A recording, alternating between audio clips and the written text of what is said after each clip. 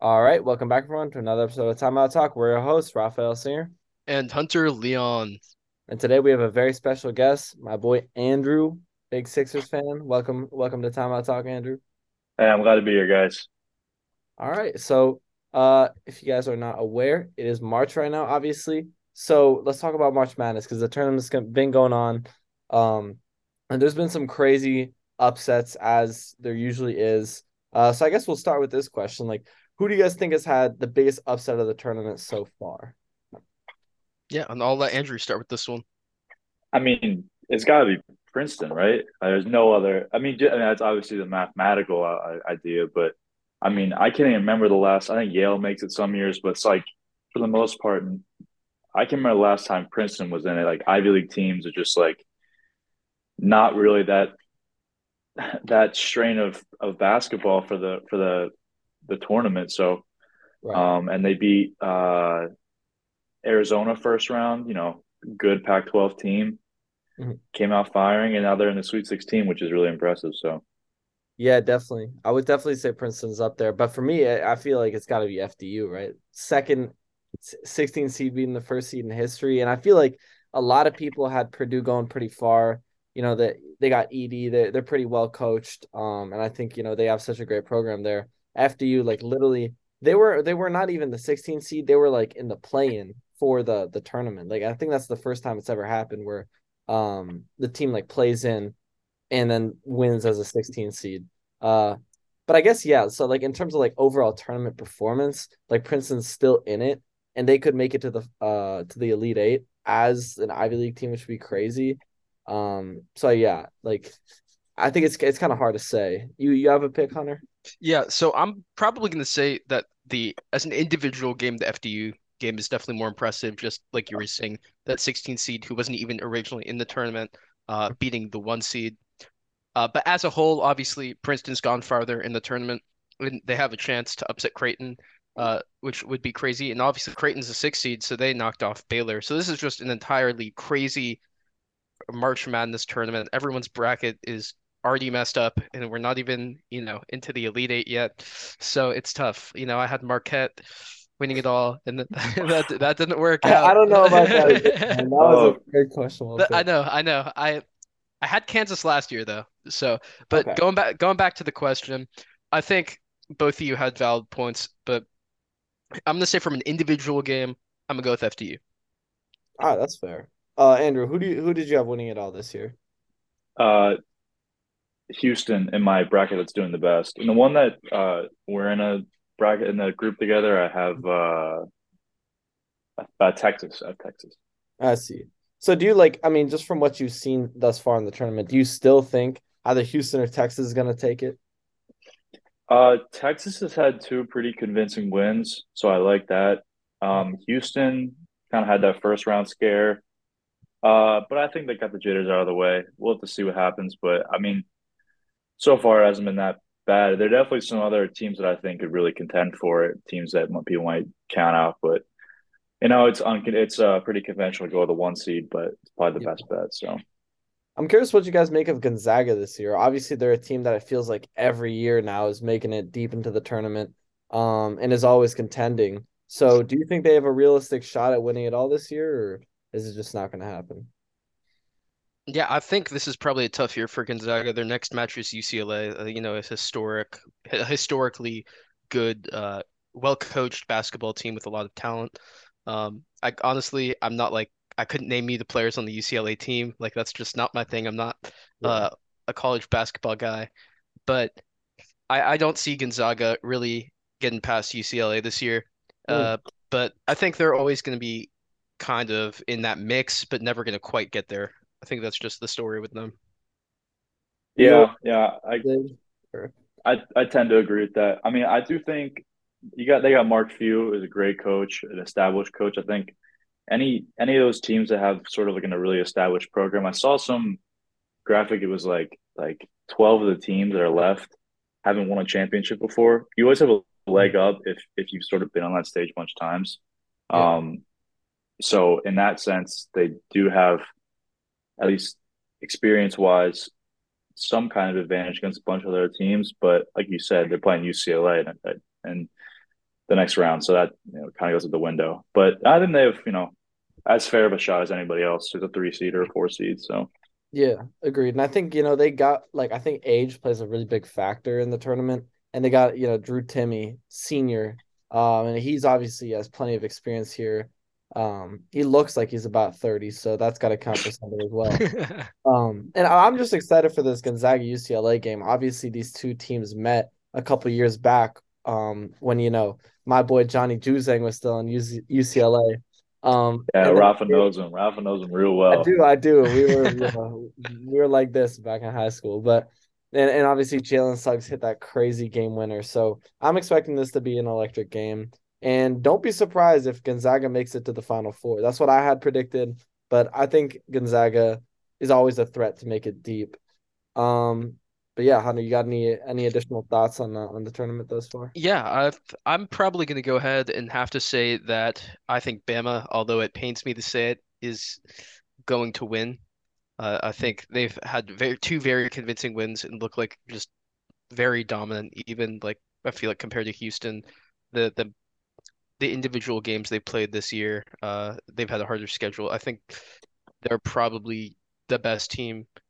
They're definitely the best team left, and I think they can execute. It does pain me to say that as a Bulldog, but got to give credit where credit's due. Yeah, and I also think that Bama, they do have the best like individual player left Mhm. in the tournament. Brandon Miller, certified top 5 pick in this year's draft. So I think, sometimes like single guys can win you games like that. So I think it's gonna be Bama and Houston in the Natty, but I got Houston winning that one. Just because that's what I predicted. So I gotta stick with it. That's fair. Bama's playing SDSU, right? Yeah. So I think that's gonna be a tough matchup for them. STSU has looked pretty good so far. Yeah, they've actually been playing. They've played past my expectations. Pretty good team. The only thing is with those, like you said, with individual players, I always want like if you really meet a team that has a great defense, like if someone knows how to really lock down a single player, and I do think Bama. I mean, they're not just like Brandon Miller isn't the reason why they're so good. They have a great program. Mhm. They got Jelly JQ over there, Yeah. cooking it up. But you just need to have a game plan, to be able to swing the ball, get people open when your best guy is getting doubled all the time. So I think they should be able to do that pretty fine, though. No, I 100% agree. I think it's kind of wild, like, because me, I'm not the biggest college basketball fan, mostly watching the NBA, but like watching the tournament, you obviously do like consume a lot of college basketball, and it's just kind of crazy how different the game is from the NBA Mm-hmm. level. It's like it's a lot sloppier game. Like players just make a bunch of careless mistakes that you just never see in the NBA. I mean, just think of the end of the Furman Virginia game where the guy literally just chucks the ball away that ends up losing them the game. That was crazy. What do you guys like? I guess a lot of people like sort of criticize the modern NBA as being like soft and not playing a lot of defense and kind of praise college basketball as playing that way. Has this tournament sort of like proved that in a sense, or like what do you make of the whole college basketball versus NBA debate? Well, there's definitely a big difference. I'd say the biggest thing, and it just sort of is what it is college is, I feel like, so much more like team basketball. Yeah. And I think that's why it might not even be the case because I think as individual players, anybody's in the NBA for the most part is a great defender. Obviously, it's whatever top 0.1% of all basketball players. But when you watch the sport, like you watch college basketball, they're they're constantly swinging the ball around the 3 point line. They're dumping it in, throwing it out. Like they're just looking for a great shot. You don't see a lot of guys that are averaging like 25 plus points a game like you do in the NBA, especially now. It's like a high scoring league. You just got to be at least 7 or 8 players, probably more that are averaging plus 25. And that's just, I think, when you play team basketball, team defense becomes more apparent. So it's Mm. like, say Joel Embiid cooks Jokic, and it's like, oh, Jokic is a terrible Oh, defender. what The a Nuggets as a whole have interesting a comparison. Jokic as a whole. The Nuggets as a whole are a good defensive team. It's just, but it doesn't really get highlighted as much as like Like Texas has really good defense. Xavier has really good defense. It's way easier to see when you have like these long possessions and it's like teams are trying to find the right shot. So I don't know. I don't think there's any that much big of a difference in terms of real defense, but just the way it's portrayed. Mm. I think there's a big difference in I think a lot of older players have talked about this, veterans in the NBA, and the way players think the game and the way they're taught to think the game today, and that they're not necessarily playing the game from an intellectual level as much as they were in the past. And I think a guy who comes to mind who's talked about this a lot is like a JJ Redick. Even heard Andre Iguodala talk about this before, and how they were taught to play basketball, and especially within the 3-point era in the I'd say not even just the 3-point era, like going back to 2016. I'd say like post 20, like post COVID even. I think there's been a noticeable difference and increase in the amount of 3-point shooting, a different era of players who didn't grow up necessarily even watching LeBron. They grew up watching Steph Curry. That these are the guys who are coming into college now. So I think a big part of that is going to be the way they think about the game. And like guys have talked about this. I'm trying to think who specifically said it. But I want to say it was somebody who played with Chris Paul. It was a guard who played with Chris Paul. Maybe Mm. okay. Oh, it was Shea. Shea was talking about it. He said that Chris Paul taught him what a 3-for-2 was. Like players know what a 2-for-1 is in the basketball game, but he didn't even think about a 3-for-2. And I think a lot of these mistakes that we see in college basketball can also come down to this idea of players not necessarily thinking the game as much as they do, or as much as they have in the past. That's a valid point. I think that just going back to the main question about like college basketball versus NBA, I think that in college basketball, coaches have so much more sway over like implementing a system and making players play within a system, you know? Like Coach K, when he was coaching Duke, like he ran his system and he had his guys. So you could have star players, you could have your Zions, you could have JJ Redick, for example, but they're playing within the system. And like in the NBA, it's more star driven. Like players have a lot more agency, a lot more autonomy in determining how their teams are going to play. So, for example, obviously, like you got to go with that outlier, like the exception to this, or like the most extreme example, like LeBron. Everyone makes the jokes like "little coach, little GM," but it's kind of true. He really dominates that team, and LeBron teams all play around LeBron, not around like whatever coach he has. The coach is almost a figurehead at a certain point. Um, Right. and there are obviously different rules. I wanted to ask one thing about like whenever I watch the tournament, one rule that's always interesting to me is like the idea of like the single bonus versus the double bonus. Do you guys like that, or would you want to see it implemented in the league, or what do you think? I'll let you take that one. I have to read what the single and double bonus are. So it's pretty much That's like why I said let him think. yeah, Please enlighten me. it's like I Yeah. forget the specific number of fouls, but if you foul some like a player 5 times in the NBA, I think you go straight to the bonus where it's like any foul you get 2 free throws, right? Mhm. Um, but in college you get into the single bonus, and I think it might Oh, be I know what you're talking about. You're talking about where they get one free throw, and if they make it, they get a second.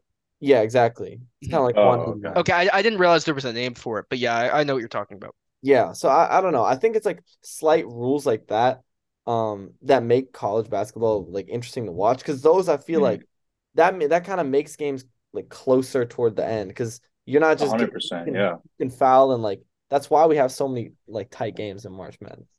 I Right. think that would also get rid of a lot of foul baiting in the NBA. Yeah. Mm, Especially in the last like 2 minutes of basketball.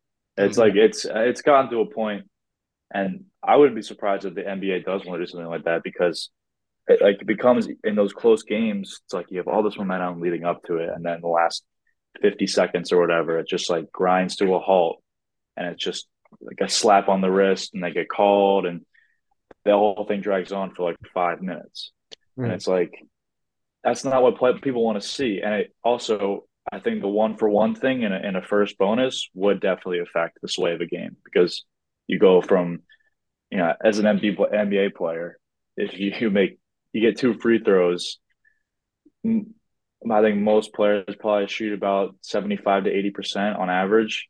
yeah. Better players probably shoot like 85. So that versus if you miss your first free throw, you get 0 points if you don't rebound it, and then other team gets possession. It could that also can incentivize a lot more fouling of big men. Mm. true. Yeah, Could there's you bad imagine shooters. Yeah, if Ben Simmons was only taking one free throw at a time, how many fouls they would like they would literally just put in the 15th man on the bench to go foul Ben Simmons 6 times. That's true. uh, that was a good point. So I think that there is a balance, and the NBA is a very experimental league, as we've seen the past few years. Adam Silver is a very experimental GM, so I'm sure like if the idea were to be presented to him, he would not shy away from trying it out for a year and seeing what happens. Yeah, Yeah. and I mean, speaking of March Madness, last thing I'll say about this, like there was talks of the NBA implementing that mid-season tournament. I don't actually know what's happening with that, but Mhm. it would be interesting to see them kind of experiment with the college format with that kind of in-season tournament if that ever ends up happening. But enough college basketball talk unless anyone has any final thoughts. Let's start talking about the NBA. Last episode was a very Western centric episode, and so what better time to talk about the Eastern Conference with a Philly native? And so I want to pose the question in this initially because historically I feel like we've kind of uh glamorize the West as the better conference. But if you look at the number of wins by team this year, you know, only two teams in the entire league have 50 plus wins, and that's the Bucks and the Celtics. The Sixers are tied with the Nuggets right now with 48, and have a better percentage. So can we say that the East is better this year, as a conference? That's what I felt. I mean, at least, I mean, I think the swaying point for a lot of people was when KD and Kyrie went over to the West, which Mhm. makes sense. I think if KD had not gotten injured within like 3 games, then it would have been a different conversation. Mhm. But it's true. Like you look, and the East is just way more. I'd say the way I describe it is like the West is so evenly spread. It's like I was thinking only the other day. It's like whatever, like the 8 seed and like the 3 seed or whatever, are in like less than 5 games of each other, right? Maybe like 3.5, something like that. It's the four And seed, but yeah, yeah, and then it's like in the East, I guess it's probably just like a steeper drop off, but it's just very top heavy. It's like Bucks, Celtics, which are lock contenders, Sixers, which I'd say are probably contenders at this point, Mhm. and then Cavs, young team, but they've been playing really, really well and have a great system and great coach.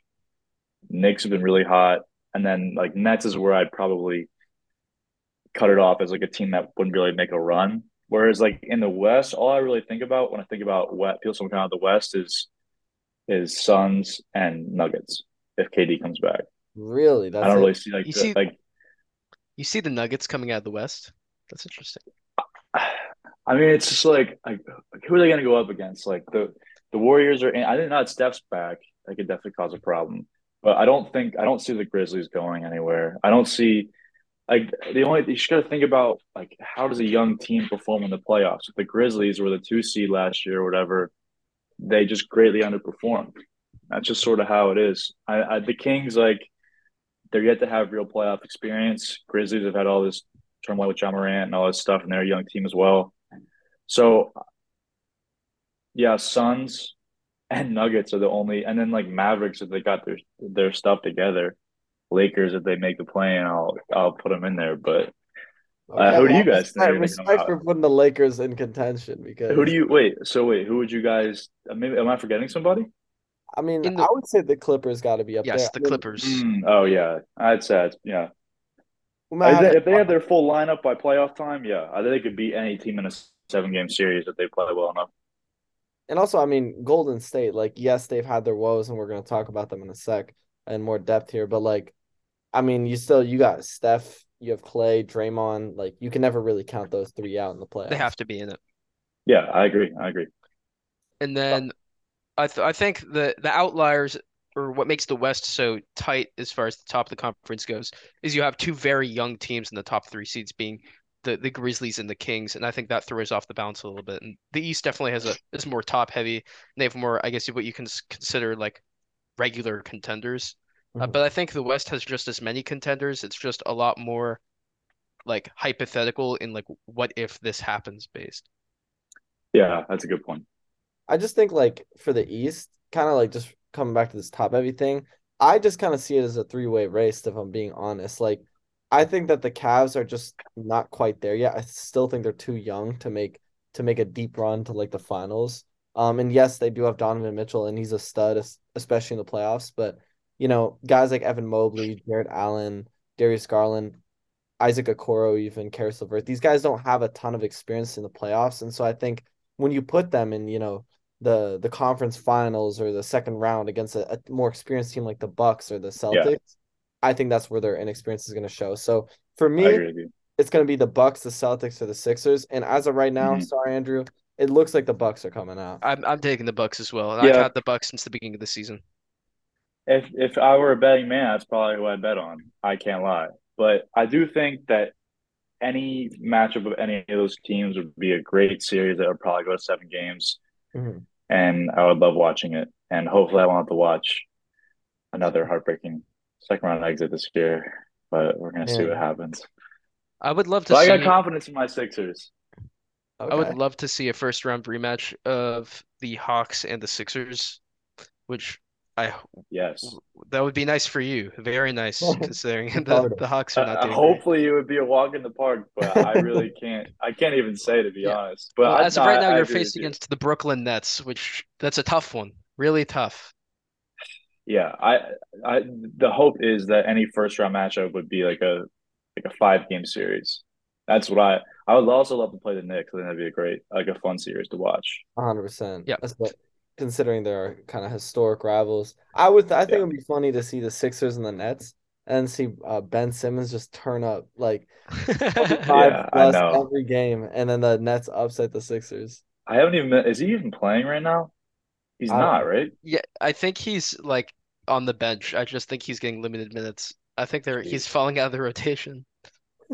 But wa watch Ben Simmons drop like 50, I 40, know. 90 on them. Gonna go crazy. No, But but Chip on his shoulder. sorry, honey, you want to go? yeah, I was just gonna move on to talking about something, also talking about this East-West, not like necessarily debate, but just comparing the two conferences a little bit. Who do you think are the best duos in the league? And since you're a Sixers fan, where do you rank James Harden and Joel Embiid among those? That's a really good question. I would say I would put. I gotta think of duos. Um, well, okay, if you think about like just like the duos as compared to their teams, it's like by team standards, you could do like JT, JB are probably top 2 or 3. The only Yeah. reason I put Embiid and Harden super high is because in traditional basketball terms, it's an unstoppable pick and roll duo, and Embiid is the points leader and Harden's the assist leader. Mhm. That's everything you could want from a big man point guard tandem. And I'd probably say I'd put them at. I was trying to think of. I'll give you Um. some duos and you tell me where you Yeah. how they Yeah. rank. Yeah. Yeah. So let's go with Kawhi and Paul George. I'm Assumed taking healthy. Embiid and Harden. Assumed healthy. PG is just not who he was. Kawhi is that guy, but how they don't really. I don't see them play off each other that well. To be honest. Mhm. That's Yeah. that's How about Steph and Hmm? Clay? Embiid and Harden. I mean, Steph is great. I mean, Steph's an all timer. Clay's kind of fallen off the wagon a little bit. He's still a great player, but he doesn't have the shot that he used to. He really can't create his own that well. Yeah, I put Embiid and Harden over them. KD and Devin Booker. That's that's my That's a best tough duo in the one. league. That's my best duo in the league. That's what I was thinking. When I was thinking about top 3, I was thinking them, JT, JB, and Embiid Harden. Mhm. I would probably put them Actually, above Embiid and Harden. what Luca about and Ky Kyrie and Luca? Yeah, I Come on. was gonna say Luca and Kyrie. Yeah. Oh my gosh. There are. It's the era of duos, bro. It's crazy. There are so many good duos. I would. Wow. And we They still have have to okay. mention The only LeBron. reason, I was gonna say we still have to mention yeah, LeBron LeBron and and AD. AD. Can't just take No, him out of the I think when conversation they, because they're not in the high standings. I agree with you. I do. Listen, I love the Lakers. I got no problem with the Lakers, and I think that when they play together and then AD is playing at full health, LeBron's playing at full health, they're easily like a top. I put him at like fourth, honestly, on the duo list. Maybe higher, maybe Okay, higher. okay, But I respect. can't put him above Embiid and Harden. But Kyrie and Luka haven't been producing what I thought they were going to produce, to be honest. Mm. I mean, Mavs have kind of fallen out of the conversation a little bit. I mean, I have no doubt they could have a great playoff run, and a lot of it's team construction. But as an individual duo, I I would would, say they have delivered as expected. It's just they're not defensive minded players. They're not gonna play defense, and they've delivered on yeah. offense as expected, and they've been super efficient. Probably I don't have numbers on this. My guess is either the most or like second most efficient duo in the league. But they don't Hmm. have defensive minded teammates either when they lost Dorian Finney-Smith, and that's why they've also had one of the worst defenses in the league. Right, yeah, I forgot that. Yeah, I forgot he was out. Okay, so my ranking would go KD and D book, JTJB, and then Embiid and Harden. But that's close because Embiid's like playing at MVP level right now, and Harden's been, I think, All Star level. People don't agree with that, but Yeah. Yeah, um, he's absolutely all-star level. I don't think yeah, there's a debate on that. Can we talk about James Harden real quick? I just want to like talk about him because I think for a while, like especially after Houston, we sort of started talking about James Harden as washed, right? Like when we saw him in Brooklyn, he just looked lazy. He was turning the ball over like crazy, didn't really have that step back anymore, couldn't score like it was easy anymore. It really looked like he had to work for his points and he just couldn't put up the same numbers. And when he came to Philly, kind of disappeared in the playoffs the first year, wasn't really that kind of player that we knew him to be. But now, he's like leading the league in assists. Sixers look great and look like they're legitimate contenders this year. So do we kind of owe James Harden an apology in terms of calling him washed? I would say so. I never called him washed, but he did. Obviously, it was a steep performance drop off from Houston to Brooklyn. But again, you got to just consider the fact that one day he's playing for Mike D'Antoni, where he is the offense, and that's just what they do. And then he's going and playing with two other like top 10, 15 players in the league. He's just not going to get those scoring opportunities that he used to. And he's James Harden, who led the league, had an MVP season with like 36 points per game, is the guy who's dishing the ball in that scenario. And then it's also he had Steve Nash as a coach. So, say what you will. And then you could say he disappeared in the playoffs a little bit. Chalk it up to not enough chemistry built, their first year or whatever. And He he did has have been that playing very, hamstring very injury. well. You said what? I said he did have that hamstring injury. Like can't downplay that as well. Right, right. Yeah, that hammy's been bothering him. He might have just re-injured his foot the other day too, which I saw, which would not be good. Right. But uh, so far, I mean, they've been hot. They just lost to the Bulls the other day, which was terrible. But In double overtime. in double overtime, and the score was like 110 to 108 or something. It was like super low. It was Mhm. very odd, like a Hey, very can we odd talk about the performance. Bulls? They're like on a crazy like 12-2, I think, since adding Pat Bev. Really, Yeah, he's like Yes. since super adding Pat close Bev, bro. Oh my to Did Pat god. you see Bev. he scored like 14 points straight for them in Yeah, one I game? did see that. You see what he Yeah, said about LeBron? You see what he said about LeBron today? yeah. Today, I didn't see what he said Or today. he said something about he said like, oh, in LA, like talking about defense, like that LeBron would like take the reins on like coaching the young guys. He's like, oh, you need to go through LeBron and Russ and AD just to get to me to talk about defense. I'm like, you know what? You're right, Pat Bev. Who is LeBron to think who is LeBron to think that he can just talk to kids like that over you? Well, he also said that he requested a trade. So, Did you he know, really? yeah, Oh Yeah. wow. he said I requested a trade after having posted something with D'Lo being like, "Welcome back to the Lake Show" or something. He also said, like, that's why this guy, Uh, Pat Bev, who was interviewing him, because he said today, he said, he's got his own podcast, bro. oh, he does. But he said today, I think on the podcast, he said that he doesn't have sex the night before games so he can keep his legs spread. Like, Oh my God. he's That's saying, crazy. Yo, that's another thing we gotta talk about. The era of NBA player podcasts is yeah, getting a little out of hand. I'm not gonna lie. Like I that agree. should not be something I know about Patrick Beverly. I You know what I agree. mean? Yeah, No, there's some good podcasts. Like I like the No, there Draymond. are The some great Draymond ones though. podcast is good. Old Yeah. Man in the Three is good, but JJ Redick's retired, so that's all he does now. It's not like he goes after a Right. game and reports. And he's also an ESPN analyst, so his whole job is now media. Uh, Exactly.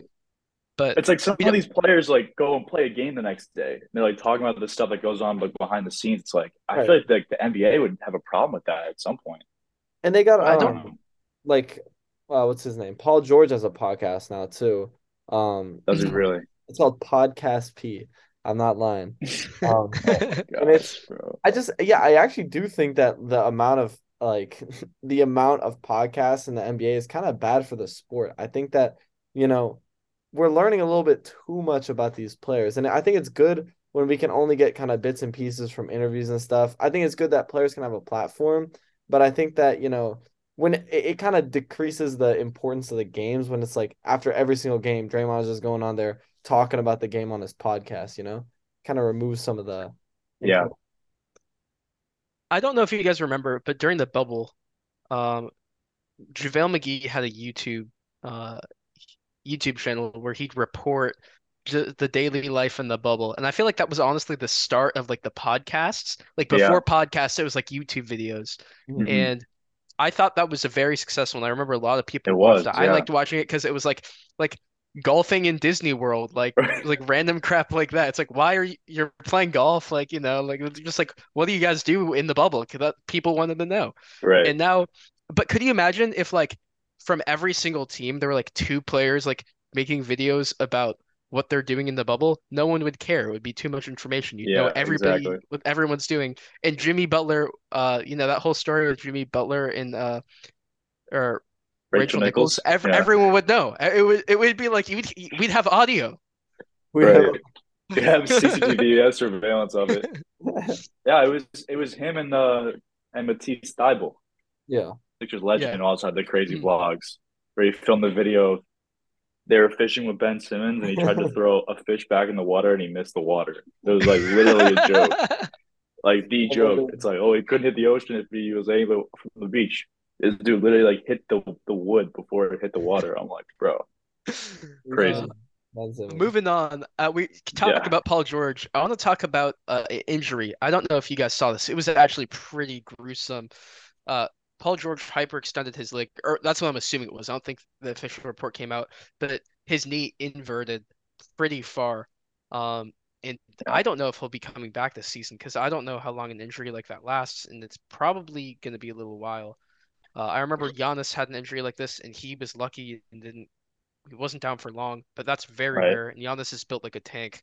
So what do you think this means for the Clippers, especially if he can't finish out the regular season, and then if he can't even be playing the postseason? What does this mean for their odds? I think that obviously, like, prayers up to Paul George. Like, we all know about the injury he had with his leg it was a while ago now, but like, No, I obviously don't think it was that long ago. what the no, I'm saying like that one where he broke his leg. Oh, the one where he broke his leg. Yeah, I'm Yeah, saying like, On he Team had, USA. yeah, so that one I'm saying Yeah, is okay. one of the most gruesome injuries in NBA history. And so for him to come back, like I saw in that game, he threw down like a 360 dunk, which is just kind of a miracle to go from basically snapping your leg in half to doing 360 dunks in an NBA game. So Yeah, I hope that it's not that serious. I think that without Paul George, I'm kind of concerned about the Clippers. And at a certain point, I think if the Clippers don't do anything in the playoffs this year, we got to start talking about them as like as big of a failed super team as the Nets, even like, or as Mhm. big of a failed duo, in fact, as the Nets, because Kawhi and Paul George haven't even sniffed the conference finals together, and they've played for what, at this point, 3 or 4 years together. like In 3 years. Yeah. yeah, No, it's been so four. Has it I really s- been 4 years already? yeah, because 20 or you Yeah, have pandemic. I always felt like pandemic 2019, time. 2020, 2021, or 2020, Wow. 2021, and then the past 2 years. Yeah, yeah, so Yeah, that is this is the fourth year. crazy. the furthest they've been to is the second round. And so obviously this is kind of out of their control, but the Clippers, like, we got to start changing the way we talk about them and stop talking about them as like, oh, they have all the pieces, is this the year they make the run? And more like we talked about the Nets, like you know, is this the failed super team? Like, who is to blame on this? What does this mean for Paul George? What does this mean for Kawhi? And that kind of thing. But yeah, obviously losing Paul George is really, really going to hurt their chances. And if he's out for the playoffs or like the foreseeable future, I don't see them going anywhere at all. I think it's interesting how, like you mentioned, Kyrie and KD, how people don't necessarily view Paul George and Kawhi in that same light when they did something very similar, like almost identical. So I just wanted to mention that real quick. But Andrew, did you have a comment about what Rafa was saying with the injury? I mean, yeah, you're right. It's out of their hands. It's crazy. It's. I mean, I feel it's happened like every year now, to be honest. Mhm. And they do have good pieces. It might just go down as a what if. That's looking like it was going to be. I don't know what their contract situation is, but I Kawhi's a mean, if free agent at Kawhi's the end of this healthy, year. end of this year, yeah. I mean, is Kawhi going to want to re-sign with the Clippers after this? Like, I, I don't. I wouldn't want to do it, but yeah, I don't know. It's a tough sitch, you know. I do think. I mean, you saw Kawhi, sort of one man squatted his way to a championship, even with the injuries his opponents had. But so what's to say he couldn't go on a small run this playoffs? But the PG news is pretty tough. Yeah, Um, I will I if say I were Steve Ballmer, I would not be happy. I will say the Clippers do have a tough schedule relative to a lot of other teams. They play uh, OKC, who's been very good. I mean, like in the past Very good. few games, they've been on a tear. Um, and with Jalen Williams also coming out as a potential Rookie of the Year candidate, or Yeah. poten- Hmm. and then you also have they play Memphis twice. They play Phoenix. They play the New Orleans twice, which is a little bit of a break, and they play the Lakers. And all those games, though, those are all teams fighting. All of those teams are fighting. Yeah. So, I mean, that's tough for the Clippers, especially without Paul George. We're gonna have to see the weight that that Kawhi Leonard can handle because his numbers have been going up. But I think this will be the real test for his durability to see can he really handle this load being the only guy out there. Yeah. Hmm. Fully agree with that. I actually like now that you mentioned them, the Thunder, like can we just talk about how good they've been? Right now they're like at 500 right now. They're the 7th seed for a team that we thought would be like last in the standings. Nobody expected them Yeah. to do anything. Shea is like playing at an all-star level this year. I mean, he was an all-star. Hmm. Jalen Williams, like you said, he is so good. Like he was really like a steal of the draft if you think about it. And for him to develop Jalen Williams alongside Chet Holmgren and all those other young pieces that they have, and the like 30 first round picks that Sam Presti has at his disposal, I think that Thunder fans like have a lot to be optimistic about. And we might be looking like in a few years at the Thunder being like one of the best teams in the NBA. Maybe like in a couple of years, like that soon. Maybe the timeline is a Even lot. this Uh, year, I could yeah, see I them being agree in with the you. playoffs. I mean, You they can have see a them make. very easy schedule as well.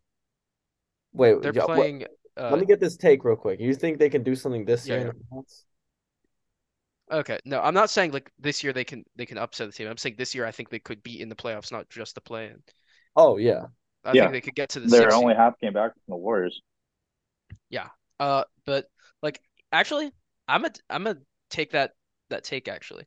I think if this OKC team plays the Sacramento Kings in the first round, they have a real shot of upsetting. Okay, man. The Sacramento No, just I agree with that. I agree with No, that. look, let's say the Kings are very likely going to seize the 3 seed. They're a game and a half back of the Grizzlies, who are getting John Morant back, and they're 4.5 games ahead of the Suns. So that's untouchable territory. So they're either going to be the 2 or the 3 seed. If OKC has that matchup, I no disrespect to Kings fans, no disrespect to the Kings. I actually do want to highlight the Kings a little bit. I think they could take them to 7, and I think they could win. I think Mhm. the best player on the court at any given time is probably De'Aaron Fox in that series, but I think Shea is a close second. Really, you think uh, Fox better than Shea? I think Fox, this might be a really hot take, should not get first place votes, should not get second place votes, but I can see a real oh. argument for De'Aaron Fox to get third place MVP votes. What? Wow, wow, that's a good. I mean, that's a hot take, But Yeah, that's a no, that's a weird hot one. take. No, I can envision a world where there's a media analyst who gives De'Aaron Fox a third place MVP vote. He's leading the league in clutch points and Okay. efficiency and efficiency. That's incredible. This was totally out of Uh, left field. They're the so 3 seed when people were probably expecting them to be in the play-in, maybe out of the playoff picture at all. yeah, And they're the most efficient offense in the NBA. Right, but I I think that's more of a testament to Mike Brown as the coach, who's gonna win Coach of the Year almost like unanimously. I feel like, and to the rest of the team, like they have such a high-powered offense with Sabonis, Kevin Herter, Keegan Murray, all these guys. I think that look, the if you want to Keegan talk about Murray. MVP really quick, we could just pivot to this. I don't Yeah. think that De'Aaron Fox deserves to be up there ahead of one of Giannis, Embiid, or Jokic. Like I think that's those I'm are not saying he deserves to. I'm saying realistically, I think there's a world where a few ESPN analysts give him the third place vote, even though he doesn't necessarily deserve it. okay. It's not a bad take. You know how analysts are. That's Yeah, fair. They like stupid crap like that. And I see a world where there's an analyst out there going on first take with, whoever and being like, Darren Fox should be the MVP. Why haven't we been talking about this? Sounds like Kendrick You know, Perkins. some yeah, probably. But But okay, while let's we're talk on the about the MVP for real. yeah, So mhm. let's talk about this. Is this a 2 or a 3-man race? I want to get your thoughts on this, Andrew. It's a two-man race, but Jokic ain't one of the two men. Embiid and damn, Oh Giannis. my God. It's true. It's true. And that's you know what? That's not even me trying to be biased. If I do think that if I weren't a Sixers fan, I'd feel the same way. And I'm never like I am a little jaded that Embiid. I think Embiid got it stolen last year, even though Jokic had a great season. Um, I just don't see how you can justify Embiid and Giannis are averaging like 12 more points than him, and they also are two-way players. So I would feel like a Giannis MVP is very justified. I can't see the case you say, oh, you know, he's average triple double. It spins in my head at all times. Triple double, efficiency, value over replacement player, a Raptor, like all. yeah, I his can't take Raptors it. is It's just fourth. Yeah. like, and you know what? Like some of those stats definitely, you know, they might hold some weight, but I just I can't see the case anymore. At least, at the very least, voter fatigue is going to hit. Even though that a lot of these voters tend to be the people that love to hear these stats. Um, Three in a row is hard to get.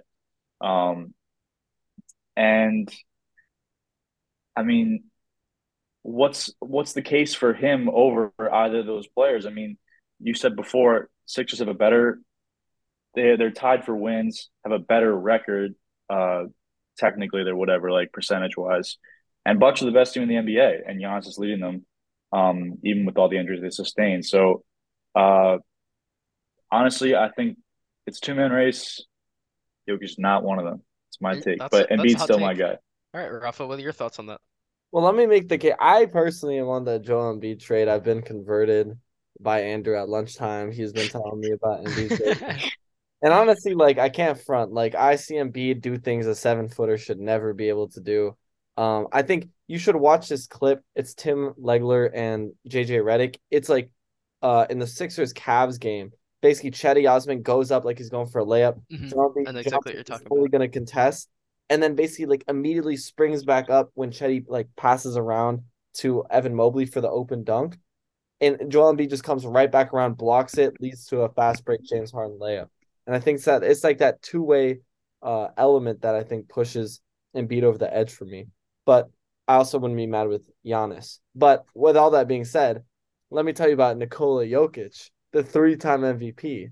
So he's averaging a 25-point triple double, right? Incredible efficiency, like 63% from the field, damn near 40% from three. Um, and he's putting up better numbers now than he was in his past two MVP seasons. And the only knock on his game was that his team wasn't very high in the standings. Well, guess what? The Nuggets are the number one seed by a pretty good margin too. And so he's playing I on the want to talk best about that. team. He's talking playing on the best team in the West, putting up the best numbers of his career. Why should he not be the MVP? I think it's a weak argument to say that a guy who uh, won MVP last year, if he averages better like stats than he did the year before, then that automatically makes him like like the MVP again. Like I don't know. I think personally, again, that Embiid had a better individual season last year, even though it was really, really close.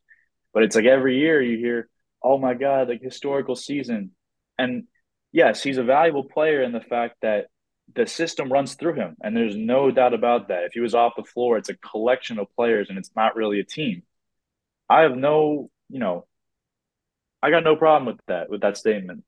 But his value, you talk about value of a replacement player, just in general, you take Embiid and Jokic off the court, the Nuggets are a better team.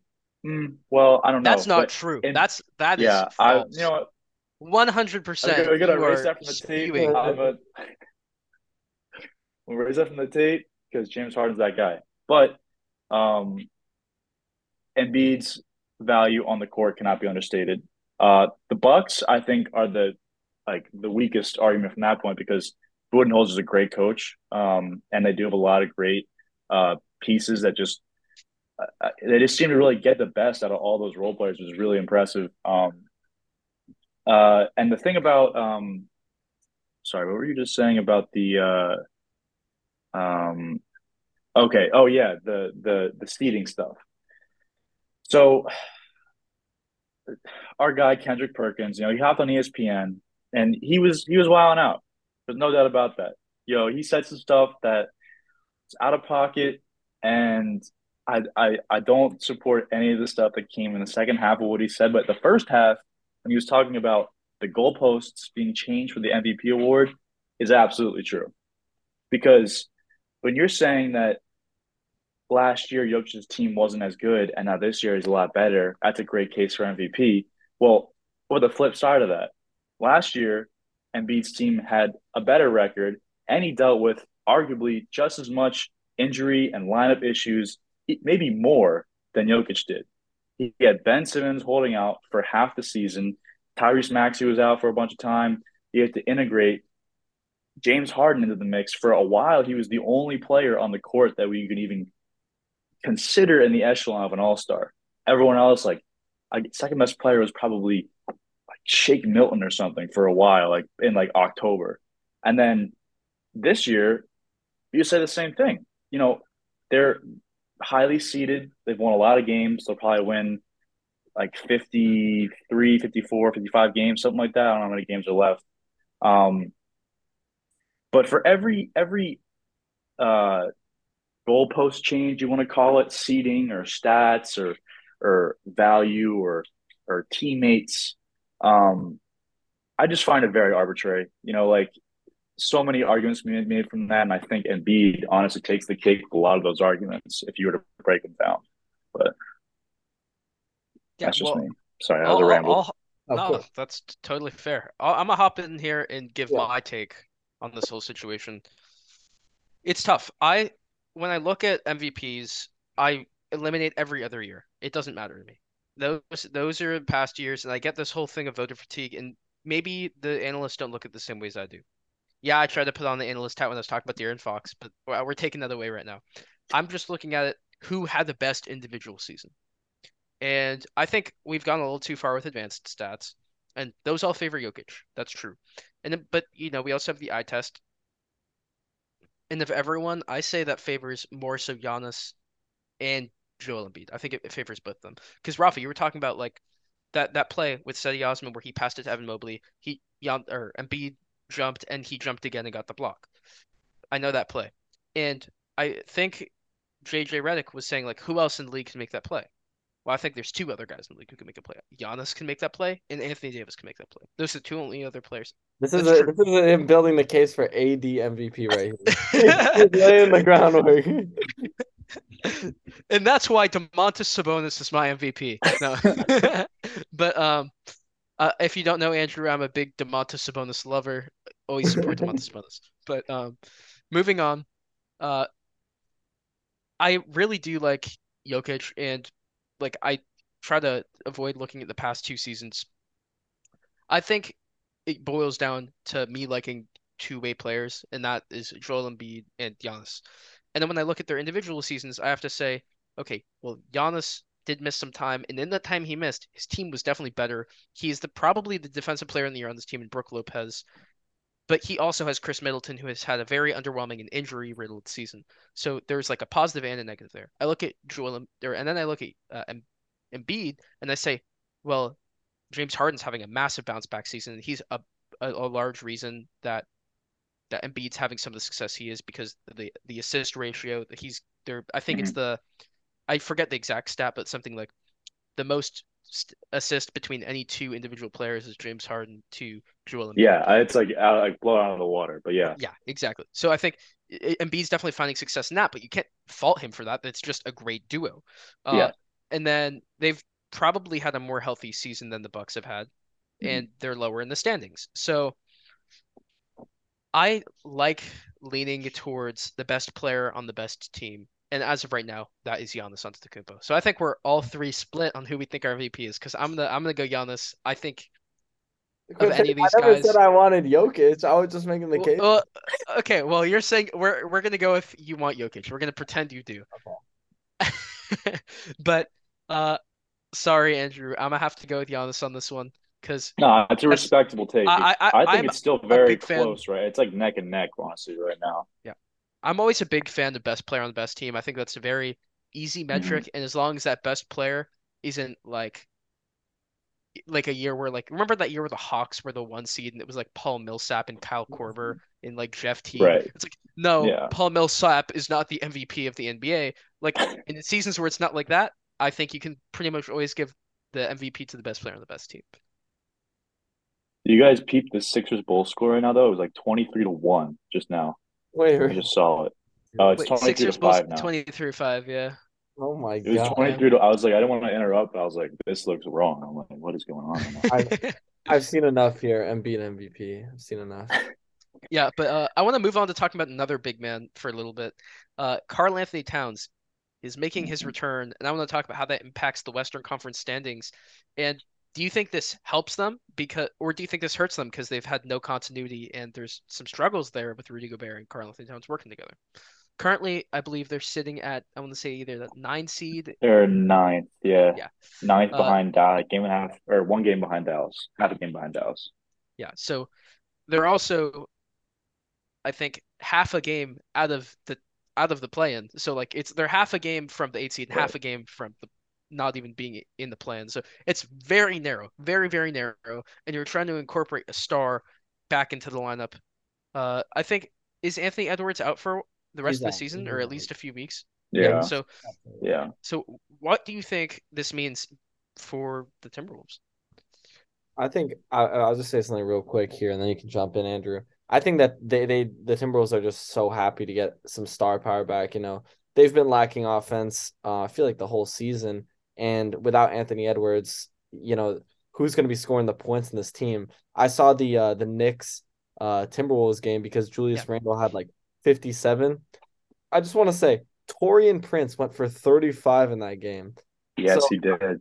so I'm Eight saying of eight from three Hey, that's yeah. not Hmm. that is not reproducible. So I think and that the 12 of 13 from the field.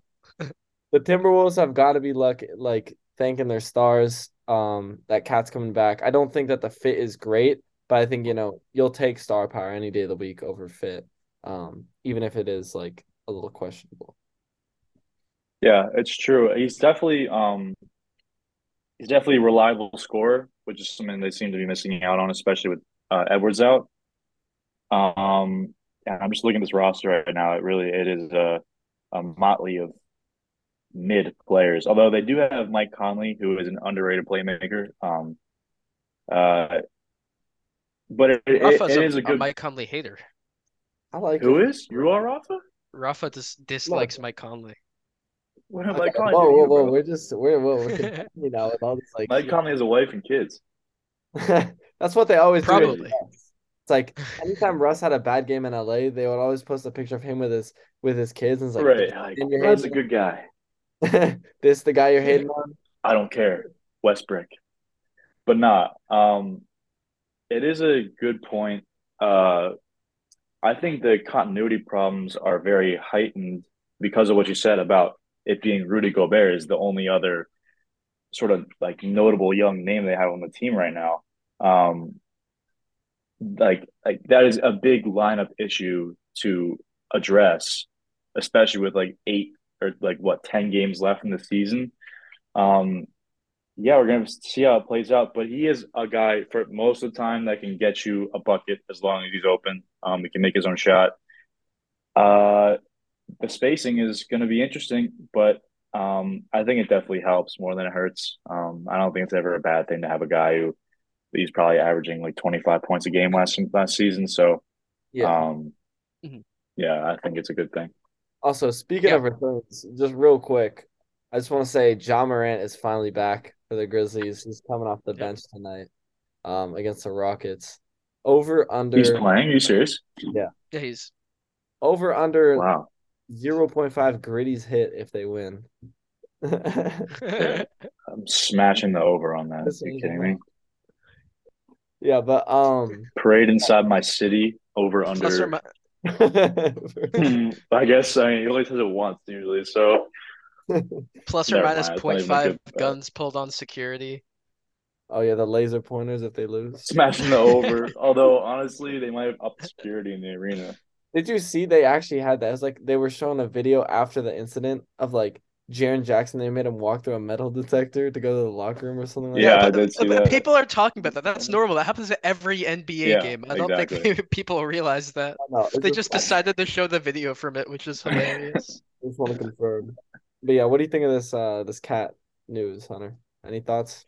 Yeah, I really think this is honestly more of a detriment than it helps. Like, yes, it helps to get back a star. You're never gonna say that it doesn't help, but this fit with Rudy Gobert and Cat has what we thought was gonna be Twin Towers is obviously not natural because neither of these guys is a quick mover on their feet. So Rudy Gobert has to be in the paint, which makes it so Cat is just on the outside, right?